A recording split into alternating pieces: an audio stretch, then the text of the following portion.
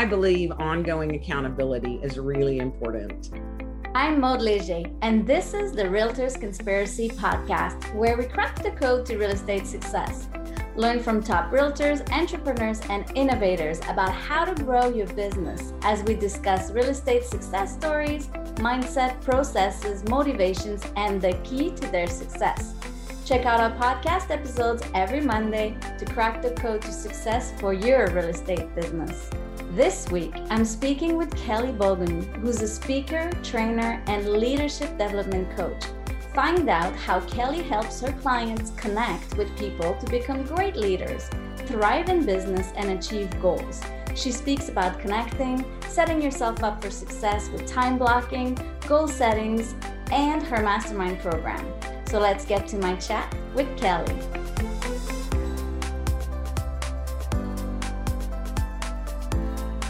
Kelly, you're a speaker, a trainer, a leadership development coach. Tell us about how do you help business entrepreneur and realtors? Yeah, absolutely. I think one of the ways that I help them is to help them understand just a basic understanding of what leadership is, and so for your real estate professionals, obviously, leadership is influence. It really it comes down to that. It's influence over others. And how do you get that influence? How do you develop that ability to connect? I think that, it is, it's really good to understand the difference between communicating and connecting with an individual. Mm-hmm. And particularly your sales professionals, they understand this in pretty real time. They have to understand pretty quickly who they're working with. Connecting is a little bit different. If communicating is about just articulating the facts of a situation, connecting is really building on that rapport, building on that credibility, building on being relevant to your audience. You can't connect until you find that common ground with someone else. And that's really what I do is I help leaders understand the difference between communicating and connecting and build their connecting skills, because it truly is a skill. Once you've developed that foundation, you're increasing your leadership, you're increasing your influence with others. Yeah. Tell us more about the steps and process to become a better leader. Yeah. So I will tell you this, obviously, after we get our formal education, after we, get our licenses or whatever it is, a lot of times we just kind of sit back and we think growth is more, it'll just happen along the way. Right. And so one of the very first things that when I'm working with leaders and we're working on coaching them is we always start with a personal development plan. And it always starts with intentionality. It's what am I going to do? So we want to move from accidental growth to intentional growth. And so we always start with asking just kind of those big questions, right? Where do you want to go in life? What direction do you want to go? This is closely tied to your purpose, obviously, and then even not just that, but how far do you want to go? How far can you imagine yourself going, and how long will it take? And then we have to get practical around what's that personal development plan? What's that intentional growth opportunity? The second thing that I work with leaders on is the do it now. Nice. Do it now. Actions. action, 100%. This is the killer of dreams. Later is the killer of dreams. It is that law of diminishing intentionality, so I had a mentor tell me, he said, for 30 days, just wake up, look yourself in the mirror and say, 30 times every morning, do it now, do it now, do it now, do it now. And just really ingrain it in your mindset, because, fear always sets in. Mm-hmm. We always have that. It's, I call it the terror barrier. It's the fear of not being enough, the fear of being insecure, the fear of uncertainty. If you're dreaming the big dream and you want it, you got to go through some terror to get to that. Yeah. And so part of my process is working with leaders, either one-on-one or even with their teams and group settings, to kind of understand what's that big goal you're trying to get to, and then find that plan for getting there. Yeah, you talked about intention and the purpose. How do you help people realizing their why if they don't know why they're in business or why they're a real estate agent? Yeah, so good question. I mean, obviously, I think there's an awareness aspect to it. I by now, most if people on your podcast have heard Simon Sinek's "How do you get to why?" Ask yourself why. What are you trying to get to? But I think there's an awareness aspect of it first. Mm-hmm. I think there is you've got to know yourself to grow yourself. You really have to dig in and understand, what are my strengths? What are my weaknesses? What are the opportunities I want to chase? What is really going to tick with me internally? What's going to refresh me after getting over the fear and the terror of actually, achieving it and doing it? What is it that I really want? And I think, there is work that needs to be done with that. And sometimes it doesn't come right off the bat. Sometimes it takes years to really get to your why, but you have to start somewhere. Nice. In the day-to-day thing, what would be an ideal day or typical day for a business owner? Like, to just go, like, specific action they should be doing to grow their business? Yeah, I will tell you, and I always tell my leaders to find and schedule a way to have a priorities driven calendar. Figure out what your big priorities are. And this can change from time to time, right? I mean, we all have the minutia of things that we need to do, but we also understand our own internal rhythms. We understand when we are the most refreshed, when it's the easiest to get the most creative work out of us, when it's easiest for us just to plow through the thing that we hate, but the thing that we have to do. So I encourage the folks that I coach, the executive leaders that I coach, I encourage them to figure out what is that priorities driven calendar, start to block their time, a lot of time blocking, things like that, but make sure they are in, again, back to the intentionality of achieving the goal, getting to where they want to be, but getting it all in, right? Nice. That's very cool. How do you pick a good goal? Like, sometimes people have a goal and a year later be like, that would have been good, but I didn't do it. How do you get a goal that really gets going? I believe ongoing accountability is really important. I don't think you set a goal and then go to the end of the year to decide whether or not you met your goal. I think you have to be, again, I'll say it, intentional. And you have to know, did I move towards that goal? When I'm coaching with my clients on a one-on-one basis, we always end with those action steps. We work through it in the coaching session. What are the action steps you're going to take to achieve the results that you want to achieve? Yeah. And then I hold them accountable to that. Now, really and truly, as their coach, I mean, I'm not holding a big stick. What I'm doing is holding up a mirror. Are those results really important to you? Is it? And if they're not really important to you, then let's step back and look at why was it in your plan to begin with? Yeah. Why did you have to do it? And so I think it is about being very intentional in a very regular way with someone and being accountable for it. I love it. What do you do? How do you keep people accountable when they're not really showing up the way they are supposed to be showing up? Well, again, I back up and I start, probing into what is it that you're really trying to achieve. And then let's find out, is that still the right thing? And then we're going to work through what's holding you back. Why did it not happen? Why were you delayed? And sometimes that's just, it's moving past, again, that terror barrier.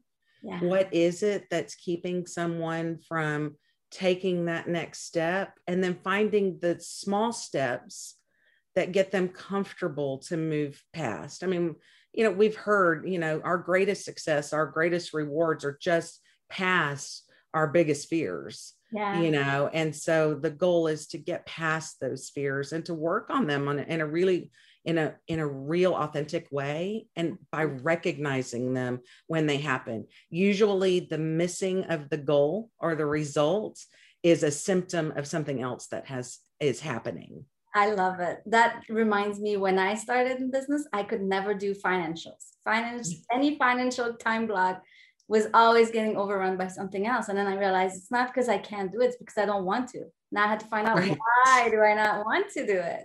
Right. Or then, and find out, should you even be doing it? Is it part of your purpose? And I think sometimes when I'm working with particularly developing or aspiring leaders, they've reached a certain stage of their leadership development. Delegation, letting go of it and moving to the next step, is really hard, but they have to learn how to do that too. I love it. Can you give us advice on how powerful and successful ways to delegate? Sure. I mean, I think first of all, when you're in a leadership position, and I will say, let me back up and just define what connecting is, because it is a big part of leadership. So when I say, we communicate, but we also have to connect. Connecting is that ability to identify with and relate to people in a way that increases our influence with them. And so one of the very first steps that I coach leaders on is you got to go first. You got to go and know your team, know them. And when I say team, these could be people that are within their own organization, but it could be an expanded team as well, right? It could be other third parties or vendors or people that you work with, people that you collaborate with to get work done. If you are a leader who's trying to increase your influence, you've got to go first, go connect with them, understand what drives them. This is the shift in thinking. It's about valuing others and really valuing others and seeing them for their potential and finding out how you use your strengths to better them. Yeah. If you can do that, if you can figure that out, that delegation question starts to become a lot easier. Because, for instance, Mo, if I start to understand who you are and what drives you and what you want and what your results are, then I can start to understand what specific tasks or initiatives are really going to be, that is all in. She is ready for that. I can delegate that. And I know she's got it because she's in love with that. That's going to motivate her. And now suddenly I've got somebody who not only wants to do it, but is going to thrive on doing it. Right. So I think in terms of delegating that mindset of feeling at ease is just about knowing, who am I delegating it to? And then it's an easy question. What resources do I need to get that person? Because they have raised their hand. They said they want to do it. Right. Wow. So powerful. Very cool. Yeah. What's the best advice you've ever received or given to someone? Oh my goodness. I'm not going to say what the best advice is I've ever given. That would be in the, the view of the recipient. And I always love this question. And I have to go back because my grandpa, when I first started learning to drive, I'll tell you, he was a master mechanic with Greyhound buses. And so, the big coach buses and stuff, he worked nights, my entire childhood. I don't remember him ever working during the day. So, we go to Grandma and Grandpa's house and spend the night, and he was gone at night, and we'd have to be quiet during the day because Grandpa was sleeping. But when Grandpa got up before he went to work, he had his little chores that he did and stuff like that. And when I first started learning to drive, he said, "Now, Kelly," I said, "I want you to remember," he said, "you make sure that you put gas and water in your car, and you air up the tires on a regular basis, and you check your oil, you make sure it has all of those things." And then I'll never forget one day before I got my driver's license, I'm gonna get emotional because it stuck with me. He was telling me those things because my safety mattered. He said, if you will do those things for your car, what will you do for your soul? And so it wasn't advice, it was a question, but it was a question that was pointed to, you have to take care of your soul, take care of you on the inside. And I think, I look back at it and I think as an adult, it was like the best question anybody could have ever asked me. I mean, I was a teenager at the time. I was like, I don't know what that means, Grandpa. But you think about it later on, and it's like that question, you just got to answer, right? Care of yourself. And it shaped me. Nice. How do Absolutely. you take care of yourself and your soul? What do you have in mind every day? Well, I mean, I do try to make sure I have a really balanced day. I talked about time blocking. So I do a lot of time blocking on my calendar to make sure that I've set that time out. I make sure that I know I'm moving towards the results. So I spend a fair amount of time working on my own business, but the way that I take care of my soul is by these days giving back, giving back not only through my business, because I love growing leaders. I love sharing what I've learned, but I also know that we have to give back to others, as we move forward. And so I do that through my nonprofit organization, as well as through my church, and being connected to others, helping to better other people's lives. That fulfills me. Wow. Thank you. What would be 3 rapid things that someone should be doing every day in their business? Oh, goodness. All business is about sales. I'm going to tell you, if you're not on the phone or out of the house talking to people about what you do in your business, then your business is probably not moving forward. I think, again, you have to be intentional about your growth. So set aside some time to make sure that you've done, some sort of reading, some sort of listening to a podcast, finding out that meets your growth needs. And then, of course, just working inside your business and connecting with others on your team, making sure that you are talking to the people on your team. So talking externally, growing yourself, and connecting with your team. Those are the 3 things every day. If you haven't checked it off your list, you should make sure that you've done that. Wow. Thank you so much. I will tell you, there is one thing that I thought was might be particularly interested, since you have a lot of real estate and entrepreneurs and things like that. One of the assessments that I use is the DISC assessments. It's specifically the John Maxwell method of DISC, which is quite extensive. It's a little bit more extensive. If you're familiar with DISC, D-I-S-C, yes. This is a little bit more extensive because it really hones in on those communication skills. One of the things that I offer in workshops and learning series is how to use that DISC method for selling. So how do you understand a personality type right off the bat when you are interacting with them, so that you can quickly develop rapport with someone. So if you're dealing with someone who is the D person, did we cut out? I'm sorry. Just one bit. We're good. If we're dealing with someone that's a D. Okay. So if we're dealing with someone that's a D-type personality, a D-type personality is that dominant personality, that driving personality.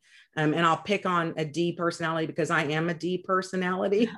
We have a tendency to make quick decisions. We are driving. I mean, we want to get things done. So the best way to deal with us a lot of times is to cut to the chase. Yeah. You don't have to give me the validity and all the features and benefits and all of those things. Cut to the chase. Tell me what it's going to do. Give me the bottom line. So I think the DISC personality indicator report, not only knowing yourself, again, that awareness, you got to know yourself to grow yourself. It's a really good tool that I use. I actually use it at the start of anything that I'm doing with groups or teams or individuals, so that you understand kind of who they are and they start to see a lot about themselves. Yeah. And again, it's an indicator report. We're all born with all of these muscles. Mm-hmm. But how do we strengthen them, and how do we grow them? How do we understand the weaknesses around our personality type? So if I'm talking, and I will tell you on my teams in the past, I led teams up to 30 people at a time. I would have lots of C-type personalities. These are the compliant and correct personalities. They are kind of like the antithesis of getting something done, So I had to learn how to balance those two things and not come across as the hard driving leader, and sit back and connect. So I had to learn that. And it was a skill, anyway. DISC is something else that I think if your real estate professionals haven't heard of it, if you haven't thought about that as something that can help you grow your awareness of yourself and your clients, you might want to look into that as well. I love it. That's amazing. It's so helpful. Yeah. How do you suggest realtors can stay on top of their game? I think, it is really about connecting with like-minded people. And I'll go a step further than that, because I also think it's about connecting with like-valued people. So people who have similar values to yours, other real estate professionals, or people in your industry that kind of have the same mindset that you have, and value the same thing and are trying to get to the same goal. I think excellence connects. I think you absolutely move to that next level, get around people who are going to build you up, but who are also going to challenge you every day, challenge you. And I think that's also, it's another good way to have some accountability. John Maxwell talks about in his book, The 21 Irrefutable Laws of Leadership, he talks about the law of the lid. You can only get as good as the lid of the organization that you're in or the tribe that you connect with. So make sure you're with a tribe that lid is set to where you imagine you can go. Whether you're there or not, you get in with that group. And you move up to their level, because you'll quickly get there, because now you've got something to model. And if you're with like-minded and like-valued people, they will value you and they will want to help you get to that next level. So that's super helpful. I think that's how you stay. Yeah, that's amazing. Such great advice. Where do we find you? Tell us about your business, your contact info, or how do we get in touch with you? Sure. So you can find me on the web. I'm at kellybaughman.com. So KELLYBAUGHMAN, looks like Baughman. It's pronounced Bowman, but kellybaughman.com. If you'll go, actually, I also want to share, I'm doing a free mastermind. I do a couple of these every year. This one is on Everyone Communicates, Few Connect. So I talked a lot about connection and communication with others and growing your leadership. So it's a 5-week mastermind. It starts on July 6th. You can find that on the events tab on my website. Just sign up. Again, totally free. Would love to have people come and join us in that leadership discussion. Obviously coach, speaker, trainer, facilitator, consultant. So I do lots of different things, but I have learning systems that are about developing yourself, as well as developing your teams, all the way up to executive leadership and kind of that next level of what we call leadership and how you grow your organizations moving forward. And so if that is something any of your listeners would be interested in, I'd love to carry the conversation moving forward. You can find out how to connect with me definitely on my website. That's amazing. Thank you so much. Thanks for sharing. Thanks for joining. Subscribe to our podcast, Realtors Conspiracy, today.